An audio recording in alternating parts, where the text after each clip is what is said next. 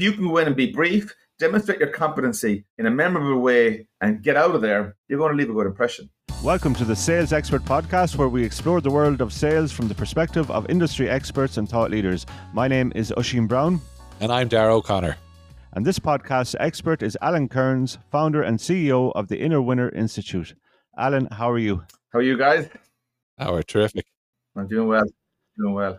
Alan, can you tell me, what is the Inner Winner Institute?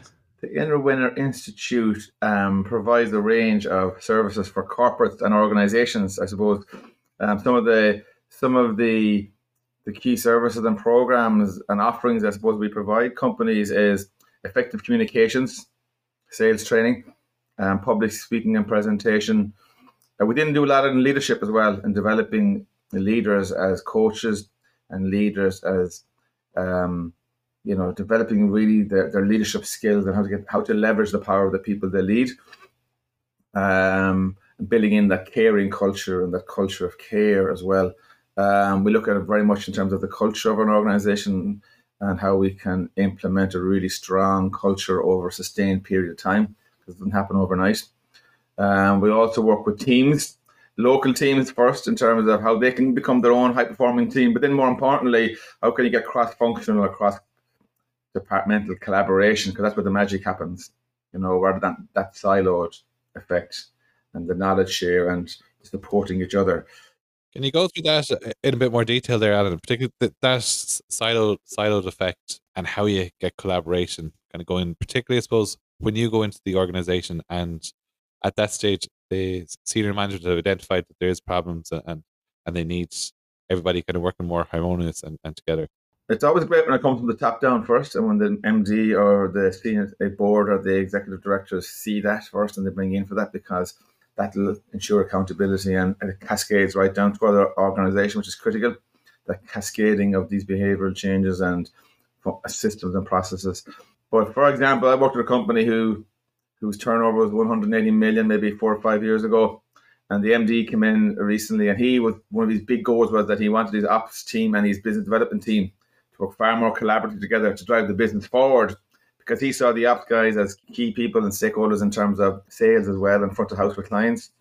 And they had the knowledge, and then the BD team. And we just took them away for 2 days, and we really opened them up to high quality facilitation, high quality questions, and basically asking them, how are we going to work better together going forward for the benefit of the organization? And the team knew the answers because they're in it.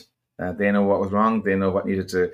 They had great suggestions. And when the teams are facilitated and the departments or the functions are facilitated in a way that opens them up, builds relationships, builds trust, then magic happens. Which teams knew the answers, Alan? Was it the operations team knew their own answers? All great teams have honest conversations, and you have to have real hard, honest conversations. And that was contracted from the very start, and facilitated. And was it hard to open up those conversations? No, because we do different things beforehand that allow people to get to know each other on a personal level first as human beings, rather than just a BD and an app guy or a commercial guy and a whatever guy or a lady. When you open up that and people see each other for human beings first, all the same struggles, all the same worries, all the same anxieties, all the same aspirations, and they connect on the human level first, then there's far more respect and far more empathy and far more understanding for each other's situation, and understanding and walk a mile in each other's shoes and understanding each other's roles and responsibilities. And then they will together collaboratively come up with answers that will create a win-win for both, if you know what I mean, and win for the organization, a win for the client, a win for the BD, a win for the app. And you're creating all these win-win-win-wins, you know what I mean? They know the answers, and when they come up with the answers, they're then far more likely to implement them because they own them. They came up with them. It's their ideas, as long as they're good ones, and everyone agrees that this is the way forward, and this will definitely improve how we do things and how we work together over the next 6 months, even by just 10%. One thing we did was we framed that the BD and the ops were going to be one team. You're not two different teams now. For the purpose of these 2 days and going forward, we are one team. So and we define their key traits as one team. And then they rated their key traits out of 100%. And then they were asked to identify if they were challenged to improve one area or two by just 10% of those key 8 traits, they believe that would have the single biggest impact on how they work together going forward over the next 6 months. What area would that be? And they normally, generally, 9% will come up with the same area. Okay. Or 2.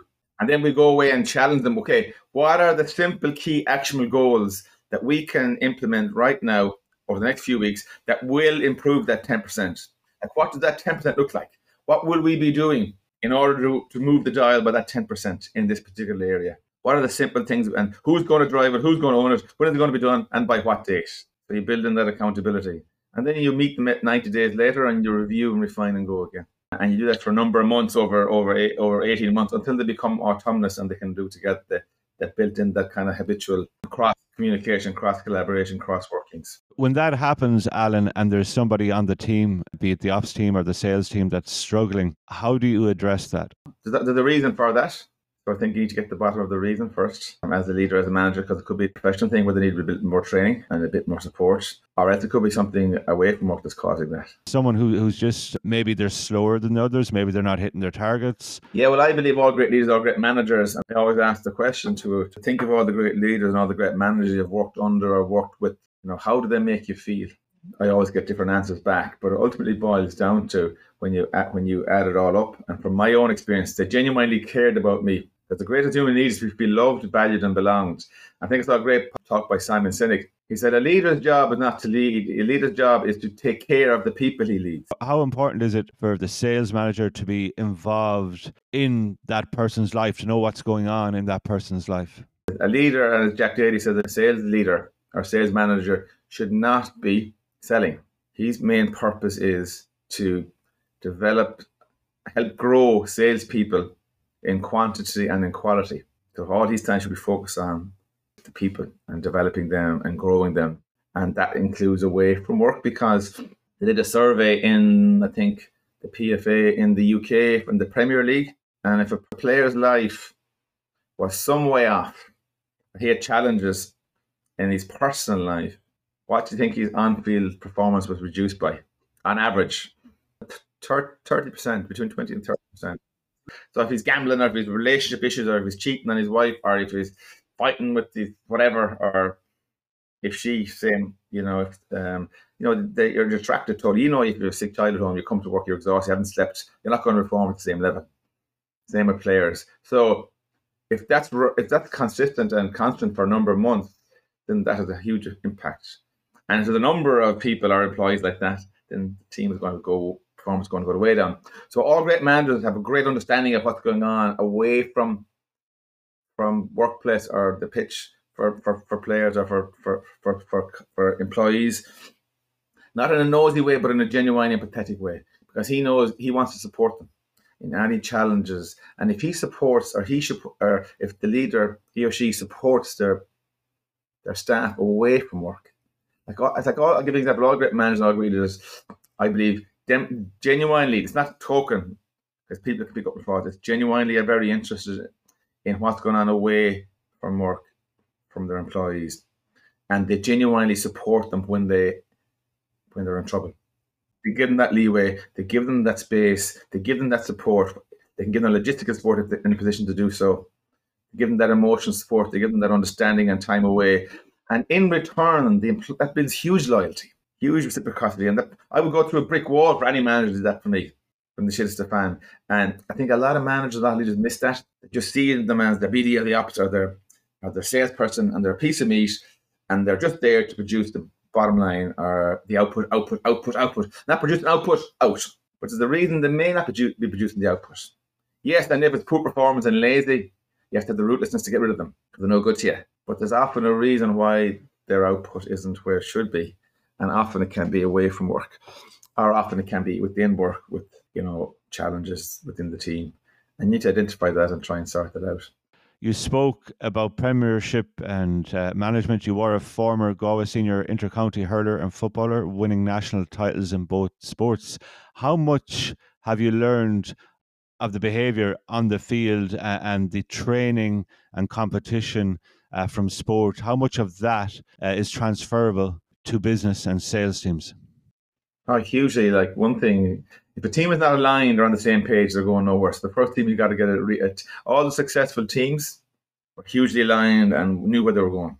All great teams that was involved were set standards. We knew what the standards looked like, and then we would not accept mediocrity from each other. So we were challenging each other as well.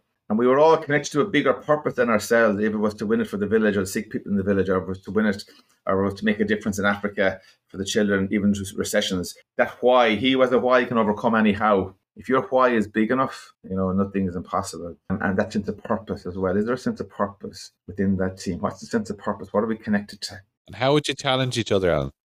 Oh, well, so for example, so one of the great things that the Micheál Donoghue did when he came in for Clarenbridge and the forward goal manager, when we won the All-Ireland with Clarenbridge,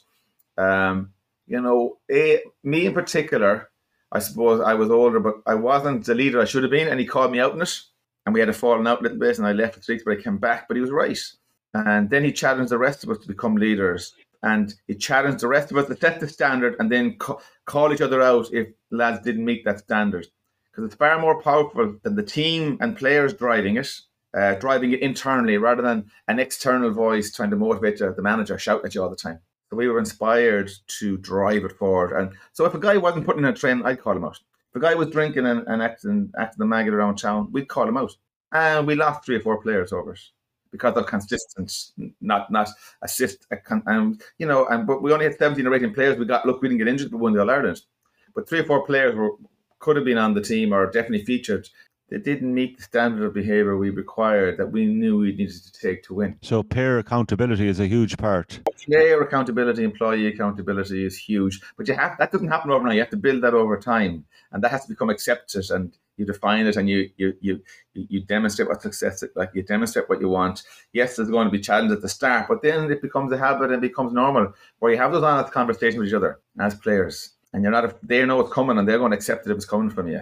Yeah, they buck up or go, There's a few chances, obviously, you give them, but if it's consistent and there's no behavioural change after 3 or 4 mistakes or 3 or 4 misdemeanors, you have to be ruthless. But because, like as I said to people, I was coming down, I was recently married or whatever, I was children, you're spending an awful lot of time down this particular pitch and away from family, away from work, away from potential earnings. And there's these lads here who come down, pulling the piss, you know what I mean? I'm not putting it in. So why are they wasting my time or the other players' times? If you're not going to be here and work while we're here, don't do it. Why are you bothering coming? If you're not going to prove yourself and put it in when you're there, what's the point in being there? And for the few months of the year, you cannot mind yourself a little bit. Yes, go for your drinks if you have to when the time's right. But why are you sacrificing the team's goal and your teammates' dreams and goals?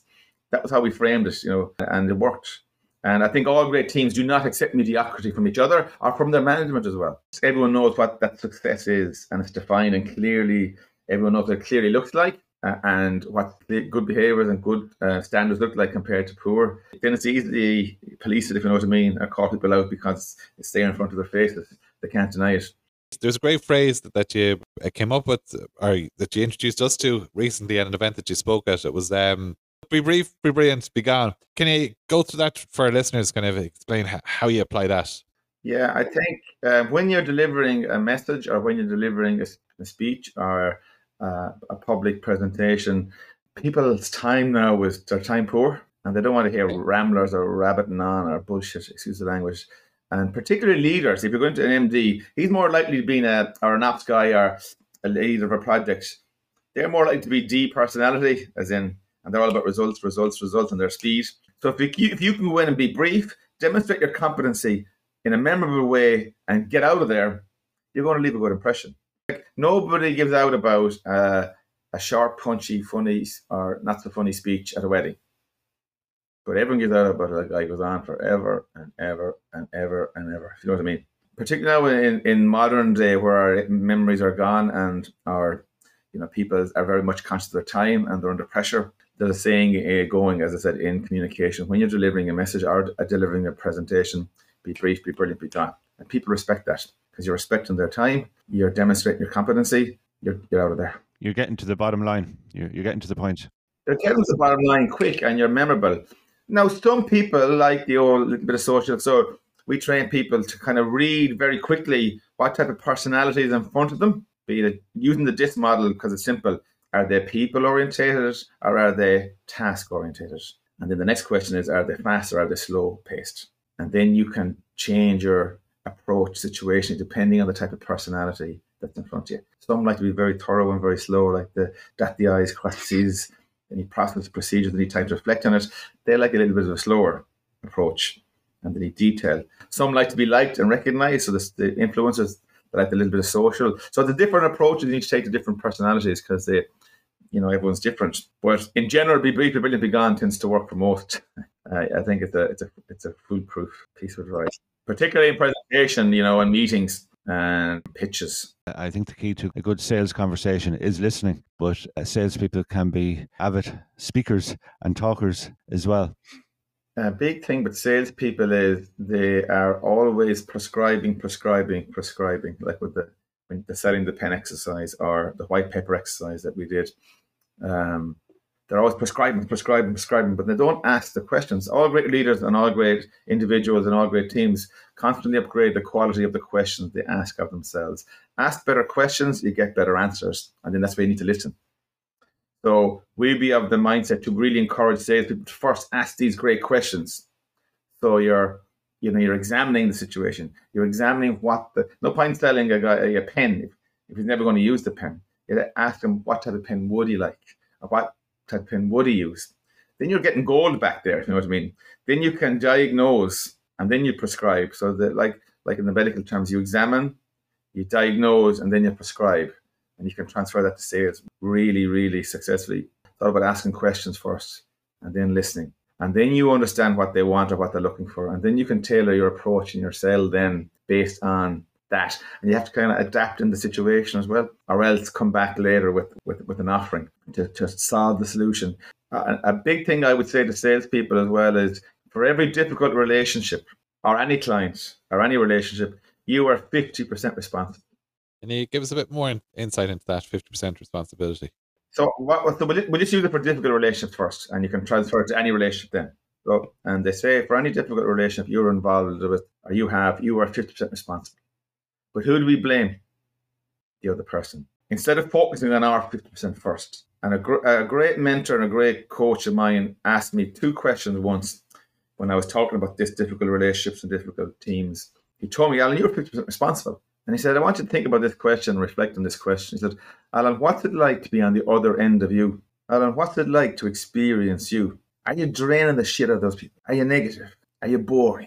Have you low energy? Have you come with always problems? Or are you come with huge energy, huge empathy, huge compassion, huge enthusiasm, solutions, offering of support, care, empathy, inspiring, full of life? And he said, you've got to focus on your 50% response. You are 50% first. And that's the question. What would you like the person on the other end to experience? How would you like them to experience you? And then make sure they experience that. So you have to change your 50% first.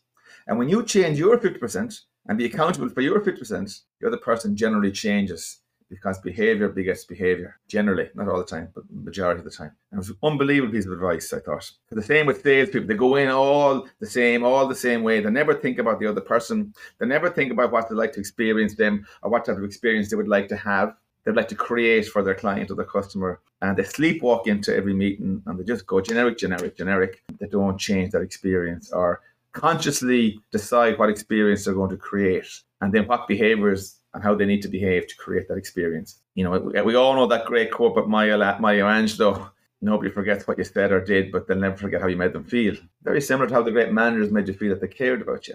Nobody wants to be sold to. People want to be helped.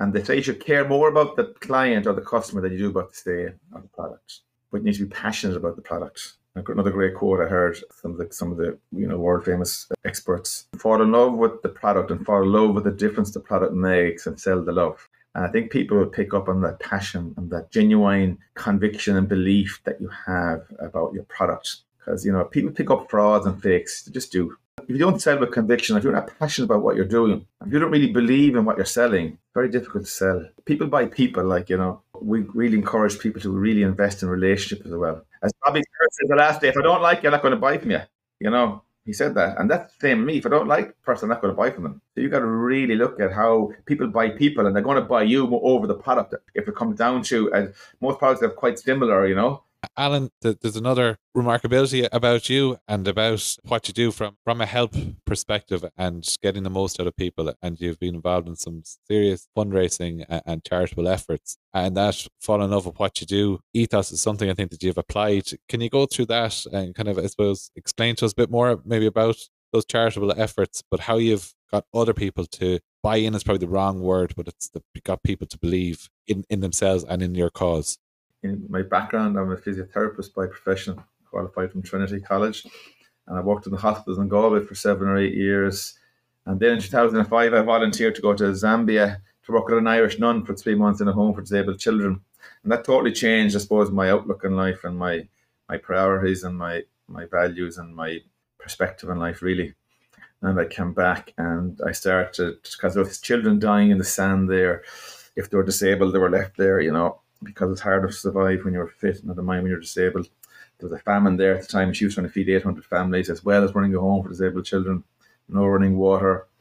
So it was, hospitals with the electricity gone, the morgue stinking, and it was pretty, I suppose, harrowing scenes for me coming from the west of Galway. So I decided she was an inspirational figure, sacrificing her life for this in the middle of nowhere. Nobody knew her. I just decided her story needed to be told, and with the platform, I suppose, and the profile I had with playing GEA with Galway in 2 sports, I decided I would try and raise some money for her. And my initial target was just €5,000 to sink a borehole for clean drinking water. And that simple borehole would have 3 huge impacts. 1, the kids could go to school because they weren't ferrying water from the 10 miles away. They were now only 1 kilometre away. 2, they were clean drinking water because we could test the water so it reduces illnesses. And 3, then she was going to start a farming project where she would help the families grow their own crops. And this water would help irrigate their soil, because she couldn't keep feeding the 800 families. It was too much money a month, 20 grand a month, whatever we needed to get to her. So that's we started off, and that grew to 20 million. So people buy emotion, I think, Dara. And so when I came back in 2005, put the pictures out, we got the Ireland final in 2005 against Cork, we were beaten. We told a great story, and people could see me in the picture, so they related to that. And I was hugely passionate about it as well. I think this brought that passion and genuineness. But that was easy then because it was Celtic Tiger and everyone's throwing money at everything. But then in August 2008, I decided to go full time with the charity because we got so much money in. I need to, do it in a proper way and regulation and transparency and set up a board. But then what happened in September? So in August, I remember I resigned from the HSC, and in September, what do you think happened then in 2008? The crash happened. The people buy emotionally, if they're buying logic, everyone will have a ladder. But people buy because of how it makes them feel. But in emotion too, in charity in particular, we surveyed, particularly during the crash, because it was very difficult to get money for Africa or for foreign charities because nobody had it first. Disposable income was gone. And all the foundations and all the philanthropies were focusing on helping local causes because everyone's in a bit of trouble, and mental health became huge. All the charities in Ireland helping, disabilities and autism and all this took a huge cut from the government because they didn't have it. So they needed help. And everyone focused, hospitals, etc. So everyone focused on local, and that's only fair, right?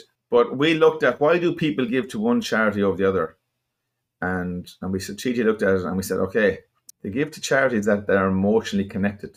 For example, my little guy was critically in hospital.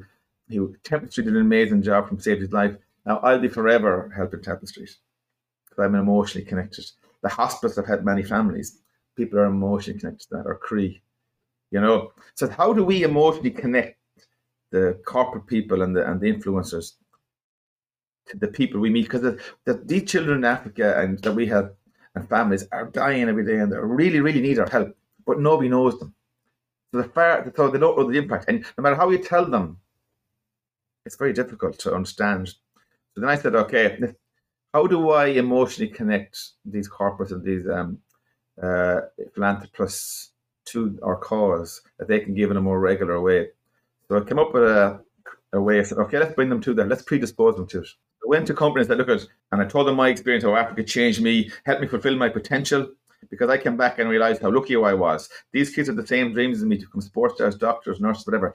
By pure geographical fluke, I was born here and they were born there. Like, why wasn't I born there? So I had all this at my fingertips. And here are these kids who are, the main goal is to get enough food that day.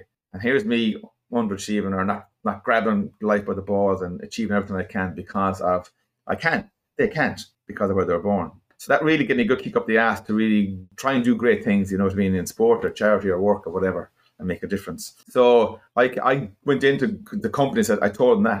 He said, you give 10 grand to charity, and generally all you get back maybe is a letter or thank you or a picture. If you give us 10 grand, I'll bring your top leaders to Zambia and we'll give you this experience. We'll bring top sports psychologists and performance psychologists. And in that environment, when you're really stripped back and you're really going to question everything, you're in the red sand of Africa. It's raw, it's pure, it's spiritual, it's natural. You know, you're in a space that you can really go deep and reflect. We will create really powerful workshops for you and your staff, and they're going to come back a brilliant leader and a brilliant person. And you can see where your money's going. We brought companies set up like Vodafone, like Topform, like Medtronic, Dalkia, you know, Aer Lingus.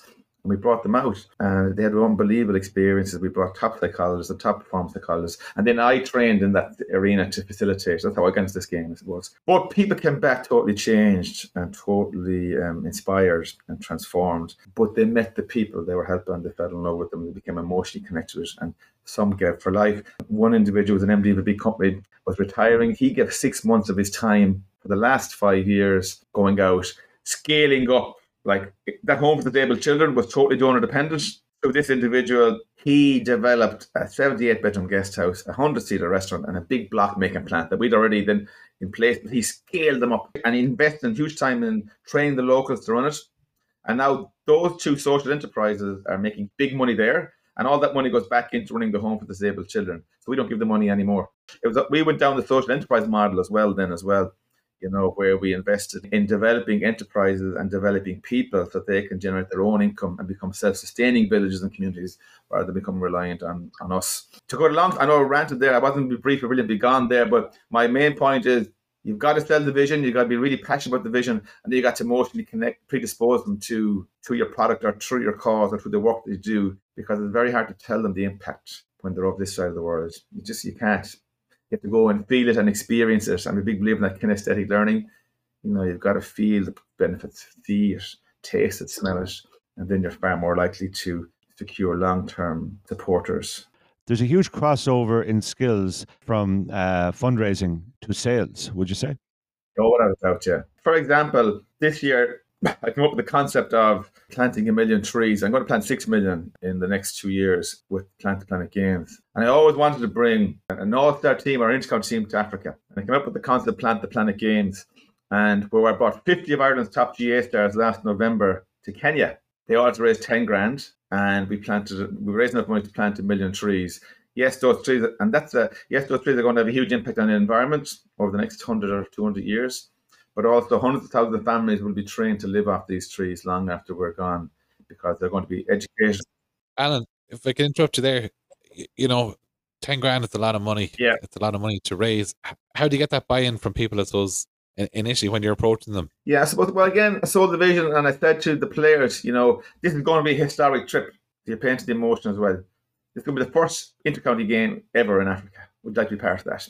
It's going to be the first ever male-female trip for the 4 codes that represent of such significance. The goal of the trip is to plant 1 million trees and leave a huge collective legacy. Imagine walking away next Christmas saying you're a part of a group to leave a huge collective legacy of planting 1 million trees. If you do nothing else in life, you're going to leave a massive difference if you come on this trip. And hundreds of thousands of families are going to live off these trees long after we're gone, because these trees are going to be food crops, they're going to be cash crops, they're going to be nitrogen in the soil, they're going to be shelter belts, they're going to rehabilitate degraded soil, deforestation, replace that. And we're going to leave a huge collective legacy, and we're going to have good fun as well. And the friendships you're going to meet on this trip are going to last forever. You just tell them the truth, and you tell it in a passionate way.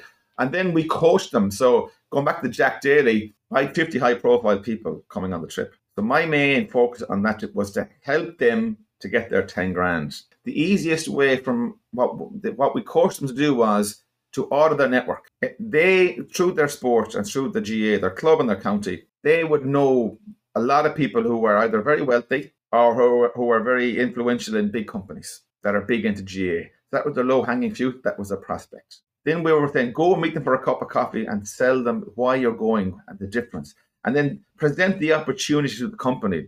If the company sponsors you 10 grand, they can say they are planting 25,000 trees with you, which is true. They can say they're going to write off 625 tons of carbon over the next 100 years. So you're presenting them a free ESG policy. And that's the business need now for people. They can write off against tax because it's a charitable donation. You're offering to be a brand ambassador for the year and do 4 or 5 events with them, photo shoots, fireside chats, motivation talks with your staff. Then you're going to have TG Carr coming on a documentary with us, give them all the social media content for free, which they can use to create massive positive PR on what they're doing publicly and on their social platforms. So in essence, you're probably giving them 100 grand of a package for 10 grand. And you're giving them a free ESG policy, a free brand ambassador, staff events, client events, and we will give them their staff a free Plenty Day in Ireland as the team building experience as well.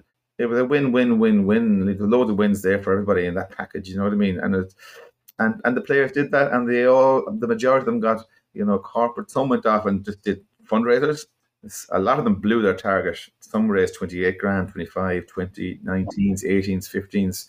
What was the final total raised? I would say we're still waiting on it to come in, but it's between 600,000 and 700,000, probably 7, I'd say, But yeah, so I don't quote me on that, but we blew the target anyway, so it was great.